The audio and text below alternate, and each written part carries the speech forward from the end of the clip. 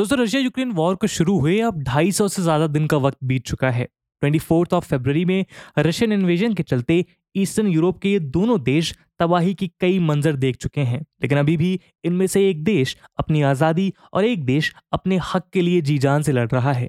In fact जैसे जैसे ये वॉर प्रोग्रेस कर रहा है वैसे वैसे ये साफ हो रहा है कि रशियन प्रेसिडेंट व्लादिमीर पुतिन के लिए इन्वेजन का ये डिसीजन उस बूमर रैंक की तरह साबित हो रहा है जिसे उन्होंने तबाही के मकसद से यूक्रेन की ओर फेंका तो जरूर था, लेकिन अब वो खुद एक तबाही बनकर पलटते हुए रशिया के साथ साथ वेस्टर्न इकोनॉमीज की तरफ भी आ रहा है। वॉर के शुरुआती दिनों में पुतिन को लगा था कि ये एक शॉर्ट टर्म एंगेजमेंट होगा और रशिया की विक्ट्री आसान होगी, लेकिन जल्द ही रशिया के सामने इस वॉर के बढ़ते कॉस्ट और सप्लाई इश्यूज मेजर ऑब्स्टिकल्स बनकर सामने आने लगे और ये कॉन्फ्लिक्ट एक स्टेलमेट की तरफ बढ़ रहा है। इनफैक्ट कई ऑब्जर्वर्स रशिया के इस कैंपेन को 1979 के सोवियत इन्वेजन ऑफ अफगानिस्तान के साथ कंपेयर कर रहे हैं। फॉर एग्जांपल रशियन इन्वेजन के पहले ही former secretary of state Madeleine Albright ने आर्ग्यू किया था कि यूक्रेन में रशिया को वैसे ही एक इंसर्जेंसी फेस करनी होगी जैसा सोवियत रशिया ने अफगानिस्तान में किया था।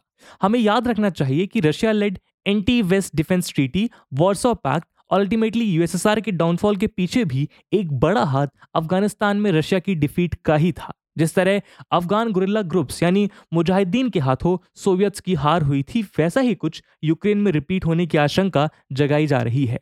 अब ये बात सुनने में अजीब लगेगी, लेकिन एक समय व्लादिमीर पुतिन ने 1979 के सोवियत इन्वेजन को greatest geopolitical catastrophe of century कहा था। आज पुतिन शायद वही गलती दोहराने जा रहे हैं, स्पेशली जब यूएस लेड नेटो यानी नॉर्थ अटलांटिक ट्रीटी ऑर्गेनाइजेशन के प्रोवोकेशन के खिलाफ इस जंग का जस्टिफिकेशन वीकन होता हुआ नजर आ रहा है। पुतिन के लिए यूक्रेन हमेशा से एक प्रॉक्सी था जिससे वो यूएसए और नेटो से फाइट कर सकें। उन्होंने पब्लिकली इस मिलिट्री अलायंस और उसके एक्सपेंशन के खिलाफ लगातार अपने ऑपोजिशन को एक्सप्रेस किया है। उधर इनिशियली यूक्रेन के सोवरेनिटी और टेरिटोरियल इंटीग्रिटी को सपोर्ट करने की आड़ में अमेरिका इस नैरेटिव को रेजिस्ट करता रहा, लेकिन जिस तरह ये वॉर एस्केलेट हुआ उससे यूक्रेन के साथ साथ अमेरिका के लिए भी ये एक एग्जिस्टेंशियल थ्रेट बन गया है। रशिया ने जिस तरह इस इन्वेजन को अंजाम दिया उससे अमेरिका चुप नहीं बैठने वाला था, लेकिन कई एनालिस्ट का मानना है कि यूएस फॉरेन वॉर्स में अपने इन्वॉल्वमेंट के इन फेमस ट्रैक रिकॉर्ड को हमेशा भूल जाता है और अफगानिस्तान की तरह यूक्रेन में भी यूएसए को अपने लिमिटेशंस और लैक ऑफ स्ट्रेटेजिक विजन का सामना करना पड़ेगा। इसीलिए चाहे 1989 में अफगानिस्तान से सोवियत का विड्रॉल हो या फिर 2021 में अमेरिका का मेजर पावर्स के बीच ऐसे प्रॉक्सी वॉर्स का पैटर्न, सेम सिनेरियो अब यूक्रेन में भी रिपीट हो रहा है। दोस्तों आज की वीडियो में हम यूक्रेन और अफगानिस्तान क्राइसिस के सिमिलर पैटर्न्स के बारे में चर्चा करेंगे और जानेंगे कि क्यों ऐसे कॉन्फ्लिक्ट्स रिपीट होते रहे हैं। लेकिन आगे बढ़ने से पहले मैं आपको बता दूं कि इस वीडियो की इंपॉर्टेंस यूपीएससी मेंस के GS2 के IR सेक्शन के लिहाज से काफी ज्यादा इंपॉर्टेंट है।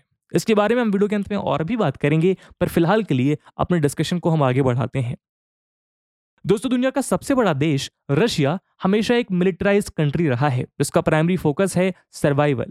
यूरोप और एशिया के साथ बॉर्डर शेयर करता हुआ ये मैसिव कंट्री अपने इतिहास में कई मेजर इन्वेजन्स को झेल चुका है, जैसे 13th सेंचुरी में मंगोल इन्वेजन, 1812 में नेपोलियन का कैंपेन और 1941 में हिटलर का अटैक। नेचुरली अपने बॉर्डर्स को सिक्योर करना उसका एक हिस्टोरिकल कंसर्न बन गया है। रशियन स्टडीज के प्रोफेसर क्रेग कार्टलन रशिया के इस एटीट्यूड को डिफेंसिव एक्सपेंशनिज्म कहते हैं। बेसिकली रशिया की सोच ये है कि अगर कोई हॉस्टाइल नेबर या कोई पोटेंशियली हॉस्टाइल नेबर है तो अपने आप को प्रोटेक्ट करने के लिए बेस्ट पॉलिसी ये है कि उस नेबर पे अटैक करके उसे एनेक्स या तो वीक कर दिया जाए। लेकिन देखा गया है कि ऐसे वॉर्स ऑफ चॉइस या अनप्रोवोक्ड ऑफेंसिव वॉर अक्सर फेलियर में तब्दील हो जाते हैं। इसका शायद सबसे बड़ा एग्जांपल है सोवियत इन्वेजन ऑफ अफगानिस्तान। दोस्तों 1979 के इन्वेजन को जस्टिफाई करते हुए सोवियत लीडर्स ने ये क्लेम किया था कि सिविल वॉर से जूझ रहे अफगानिस्तान के हाफिजुल्लाह अमीम की सरकार ने सोवियत रशिया से मदद मांगी थी। मॉस्को ने यह भी एश्योर किया था कि अफगान गवर्नमेंट के कहते ही सोवियत ट्रूप्स को विड्रॉ कर लिया जाएगा। ये वो समय था जब कोल्ड वॉर पॉलिटिक्स के चलते सोवियत यूनियन अपने सदर्न नेबर को इस्लामिक फंडामेंटलिज्म और वेस्टर्न इन्फ्लुएंस से बचाने के लिए अपना सैटेलाइट स्टेट बनाना चाहता था। लेकिन सिक्योरिटी और स्टेबिलिटी के बजाय अफगानिस्तान में 10 साल तक चलने वाले सोवियत कैंपेन ने सिर्फ एक्सट्रीमिज्म और इनसिक्योरिटी को इनकरेज किया। सोवियत रशिया की 40th आर्मी के द्वारा किए गए इस इन्वेजन के खिलाफ अफगान रेजिस्टेंस काफी मैसिव और स्पॉन्टेनियस था, लेकिन इस रेजिस्टेंस में अफगान्स अकेले नहीं थे। उस समय के यूएस प्रेसिडेंट जिमी कार्टर ने तुरंत अपने कोल्ड वॉर राइवल के खिलाफ स्ट्रेटेजिक अलायंस को मोबिलाइज करना स्टार्ट कर दिया था। सऊदी अरेबिया के साथ मिलकर यूएसए इस इंसर्जेंसी को फंड करने में लग गया। यही नहीं, पाकिस्तान के आईएसआई यानी इंटर सर्विसेज इंटेलिजेंस को मुजाहिदीन का पैटर्न्स बनाया गया, जो उनको रेफ्यूजी बेसिस और ट्रेनिंग देने के लिए तैयार हो गए। यूएसए और सऊदी के लिए ये वॉर फेयरली इनएक्सपेंसिव था। दोनों ने इंडिविजुअली अफगान रेजिस्टेंस को सपोर्ट करने के लिए करीब $2.7 बिलियन खर्च किए। सऊदी प्राइवेट सोर्सेस से अलग से $4 बिलियन रेस किए गए। इस मेजर पावर राइवलरी का शिकार बने अफगान्स को इस वॉर की भारी कीमत चुकानी पड़ी। लगभग 1 मिलियन अफगान्स ने अपनी जान गंवाई, करीब 5 मिलियन पाकिस्तान और ईरान में रेफ्यूजीज बन गए और कई हजार अफगान्स अपने ही देश में बेघर हो गए। इतना सब कुछ हो जाने के बाद अंत में सोवियत्स को 1989 में अफगानिस्तान से विड्रॉ करना पड़ा। वो ना ही अफगानिस्तान में इंसर्जेंसी को रोकने के लिए सफिशिएंट ट्रूप्स भेज पाया और ना ही इनफ अफगान्स को उसके साथ लड़ने के लिए रिक्रूट कर पाया। आज यूक्रेन में भी रशियन फॉरेन पॉलिसी और उसकी कमजोरी का यही पैटर्न नजर आ रहा है। दोस्तों, अफगानिस्तान में सोवियत इन्वेजन की तरह रशिया का यूक्रेन इन्वेजन भी आइडियोलॉजिकल और जियोपॉलिटिकल कैलकुलेशन से ड्रिवन है। आपकी जानकारी के लिए बता दें कि सोवियत यूनियन के डिसइंटीग्रेशन के पीछे यूक्रेन एक मेजर फैक्टर था, जिसके सेपरेट होते ही दूसरे रिपब्लिक्स यूएसएसआर से अलग होने लगे थे। इस साल लेट फरवरी में किए गए इन्वेजन को जस्टिफाई करते हुए पुतिन ने कहा कि ये मिलिट्री ऑपरेशन यूक्रेनियन गवर्नमेंट के द्वारा रशियन स्पीकिंग पॉपुलेशन पे किए जा रहे जेनोसाइड के खिलाफ है। रशियन एस्टैब्लिशमेंट का दावा है कि यूक्रेन को नाजीज से बचाने के लिए ये मिलिट्री ऑपरेशन बहुत ही वाइटल है, लेकिन इस क्लेम को कई इंडिपेंडेंट स्कॉलर्स डिसमिस करते हुए कहते हैं कि अब यूक्रेन के democratically elected president Volodymyr Zelensky खुद ही एक ज्यूइश फैमिली से आते हैं जो नाजी होलोकॉस्ट का शिकार थे, तो वो भला यूक्रेन को नाजीफाई क्यों करेंगे। दरअसल अफगानिस्तान की तरह यूक्रेन का इन्वेजन भी जियोपॉलिटिकल राइवलरी के कॉन्टेक्स्ट में सिचुएटेड है। रशिया के लिए ये सिर्फ एक इंपीरियलिस्ट कॉन्क्वेस्ट नहीं है, बल्कि अपने नेबरहुड में नेटो के इन्फ्लुएंस को मिटाने का एक अटेम्प्ट भी है। लेकिन कई एनालिस्ट का मानना है कि अपने नेशनल प्रेस्टीज और सिक्योरिटी को सिक्योर करने के इस जंग में पुतिन अपने रेजिम को दांव पे लगा रहे हैं। पॉलिश हिस्टोरियन एडम मिचनिक का मानना है कि यूक्रेन पुतिन के लिए वही होगा जो अफगानिस्तान उस समय के रशियन लीडर लियोनिड ब्रेजनेव के लिए हुआ था। ईस्टर्न यूरोप पे रशिया के डोमिनेंस को चैलेंज करते हुए मिचनिक ने कहा कि पुतिन ने यूक्रेन को इन्वेड कर अपने हार का रास्ता खुद ही चुना है। फरवरी 2014 में क्राइमिया के इन्वेजन के बाद शायद पुतिन को लगा कि वह पूरे यूक्रेन को अपने कंट्रोल में ले सकते हैं। क्राइमियन एपिसोड के बाद पुतिन ने साउथ ईस्टर्न यूक्रेन के सेपरेटिस्ट फोर्सेस को आर्म्स, फंड्स और दूसरे एड्स देकर मदद की और एक ऐसे कॉन्फ्लिक्ट को जन्म दिया जिसकी वजह से हजारों यूक्रेनियंस की जान चली गई। लेकिन रशिया की माइटी आर्मी यूक्रेन फोर्सेस को काउंटर करने में बेहाल हो रही है। इनफैक्ट हाल ही में खेरसोन शहर से जिस प्रकार से रशियन फोर्सेस ने विड्रॉ कर लिया है, उससे साफ पता चलता है कि पुतिन की सेना कमजोर पड़ रही है। यही नहीं, रशिया ने इस वॉर में वेस्ट के रिस्पॉन्स को भी अंडर एस्टिमेट किया है। नेटो मेंबर स्टेट्स द्वारा प्रोवाइड किए गए air defence systems, military systems, artillery और ड्रोन्स की मदद से यूक्रेनियन फोर्सेस ने इस जंग में एक एडवांटेज हासिल किया है। लेकिन रशिया के ये मिस एडवेंचर कोई सिंगुलर इवेंट नहीं है। पोस्ट वर्ल्ड वॉर सेकेंड के बाद बाय फोर्स किसी भी कंट्री को कैप्चर और कंट्रोल करने के अटेम्प्ट्स अक्सर नाकामयाब हुए हैं, चाहे वो अमेरिका का वियतनाम वॉर हो या अफगानिस्तान में सोवियत इन्वेजन। जिस तालिबान को सोवियत रशिया और फिर यूएसए दोनों रजिस्ट करते रहे, आज वही तालिबान अफगानिस्तान में अपना रूल स्टैब्लिश कर चुका है।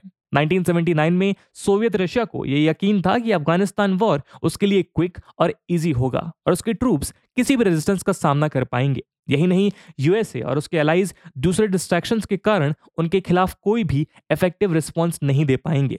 लेकिन अफगानिस्तान में एक पपेट गवर्नमेंट स्टैब्लिश करने का यह ख्वाब अल्टीमेटली सोवियत रशिया के डाउनफॉल का मेजर रीजन बन गया। इस वॉर ने न सिर्फ सोवियत रशिया को इकोनॉमिकली और मिलिटरीली एग्जॉस्ट कर दिया, बल्कि सोवियत रिपब्लिक्स में इंटरनल कॉन्फ्लिक्ट्स को बढ़ा दिया था।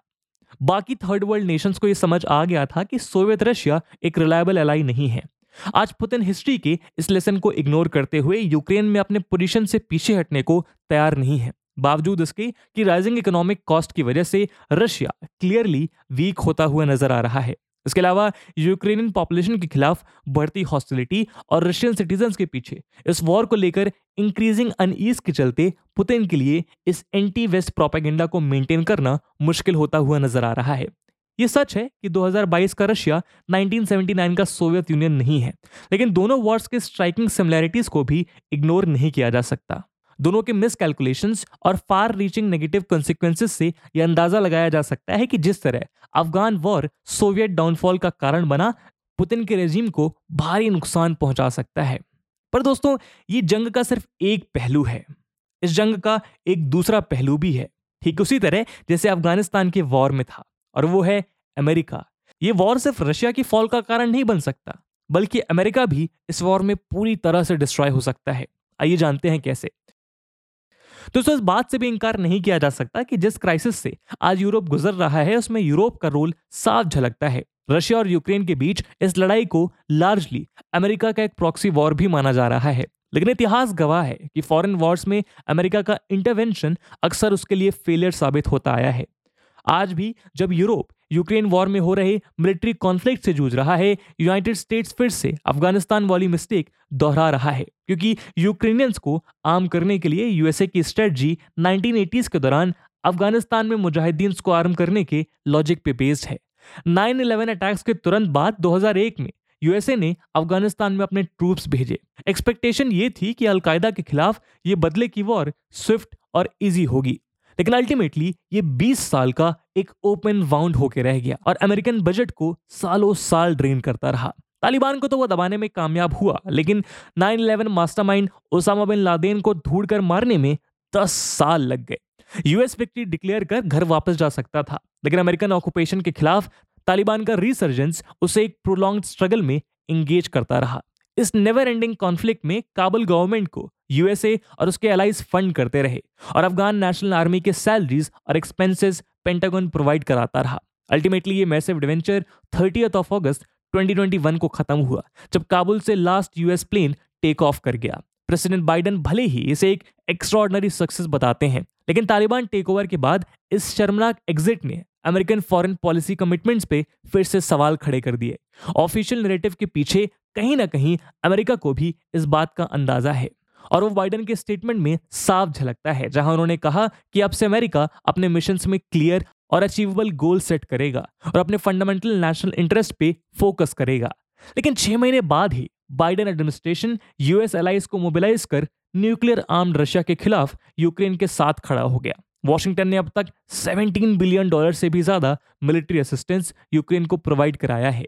नेटो लीडर्स का कहना है कि ये यूक्रेन के ऊपर है कि वो कैसे और कब अपनी विक्ट्री डिक्लेयर करेगा, लेकिन ऑब्जर्वर्स का मानना है कि नेटो के इस प्रॉक्सी वॉर का बर्डन अल्टीमेटली यूक्रेनियन आर्मी को बियर करना होगा, ठीक उसी तरह जैसे अफगान नेशनल सिक्योरिटी फोर्सेस और ट्राइबल मिलिशियाज को करना पड़ा था। अपने ट्रूप्स को एंगेज ना करके नेटो स्टेट्स यूक्रेन को फाइनेंशियल असिस्टेंस और एमिनिशन से सपोर्ट कर रहे हैं। इससे वही डिपेंडेंसी पैदा हो रही है जो अफगान आर्मी की यूएसए पर हुई थी, खासकर एयर पावर के मामले में।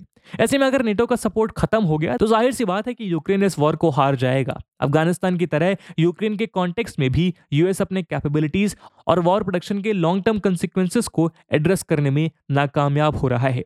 यही नहीं, मान लीजिए अगर यूएस ने विड्रॉ कर लिया तो क्या उसके यूरोपियन पार्टनर्स इसी एंथुसियाज्म के साथ इस वॉर को सपोर्ट कर पाएंगे? जहां एक तरफ रशिया के एग्रेशन को इग्नोर नहीं किया जा सकता, वहीं दूसरी तरफ यह भी नहीं भूलना चाहिए कि नेटो की आदत है कि एक कॉन्फ्लिक्ट से दूसरे कॉन्फ्लिक्ट में इन्वॉल्व होना। अक्सर उसके यूक्रेन जैसे good and just wars lack of clear objective और इंटरनल टेंशंस के चलते अफगानिस्तान जैसे बैड वॉर्स में तब्दील हो जाते हैं।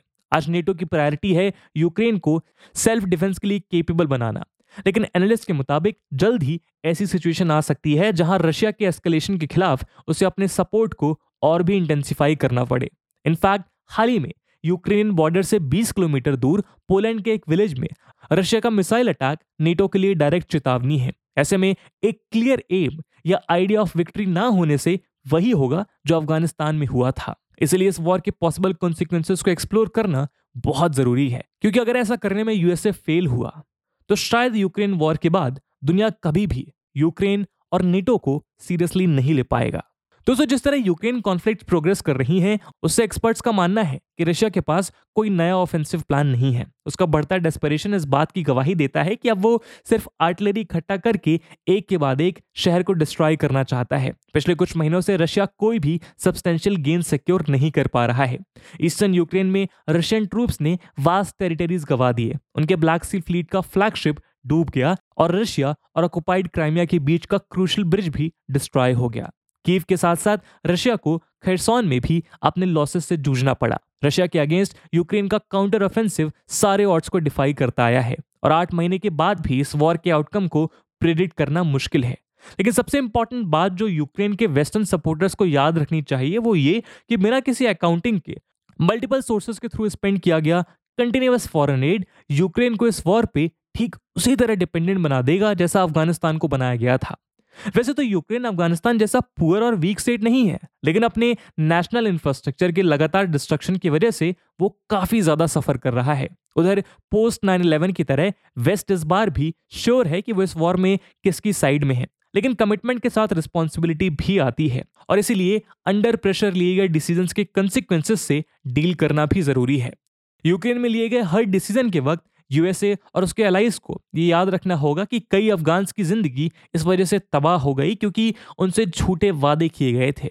जिस तरह political divisions, cost of living crisis और क्लाइमेट चेंज कंसर्न्स यूरोप और यूएसए के डिबेट्स को डोमिनेट कर रहे हैं, उससे यह अंदाजा लगाया जा सकता है कि यूक्रेन किस तरह गवर्नमेंटल और पब्लिक एजेंडाज में पीछे छूटता जा रहा है। इनफैक्ट उसका डिक्लाइन अफगानिस्तान से तेज होता हुआ नजर आ रहा है।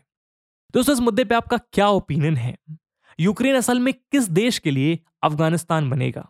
प्लीज अपने लॉजिक्स कमेंट सेक्शन में जरूर साझा करिएगा। और जैसे कि हमने वीडियो के पहले भाग में बताया था कि इस वीडियो की इंपॉर्टेंस यूपीएससी मेंस के लिहाज से काफी ज्यादा है, तो उसी इंपॉर्टेंस को देखते हुए एक सवाल हम आपके लिए छोड़कर जा रहे हैं जिसको आपको कमेंट सेक्शन में आंसर करना है। And the question is, can the West prevent Ukraine war from turning into Afghanistan? And with this question my friends, that's it for the video. I hope आपको वीडियो पसंद आया होगा और अगर पसंद आया है तो अपने दोस्तों के साथ साझा करना मत भूलिएगा। हम मिलते हैं अगले वीडियो में, तब तक के लिए जय हिंद, जय भारत।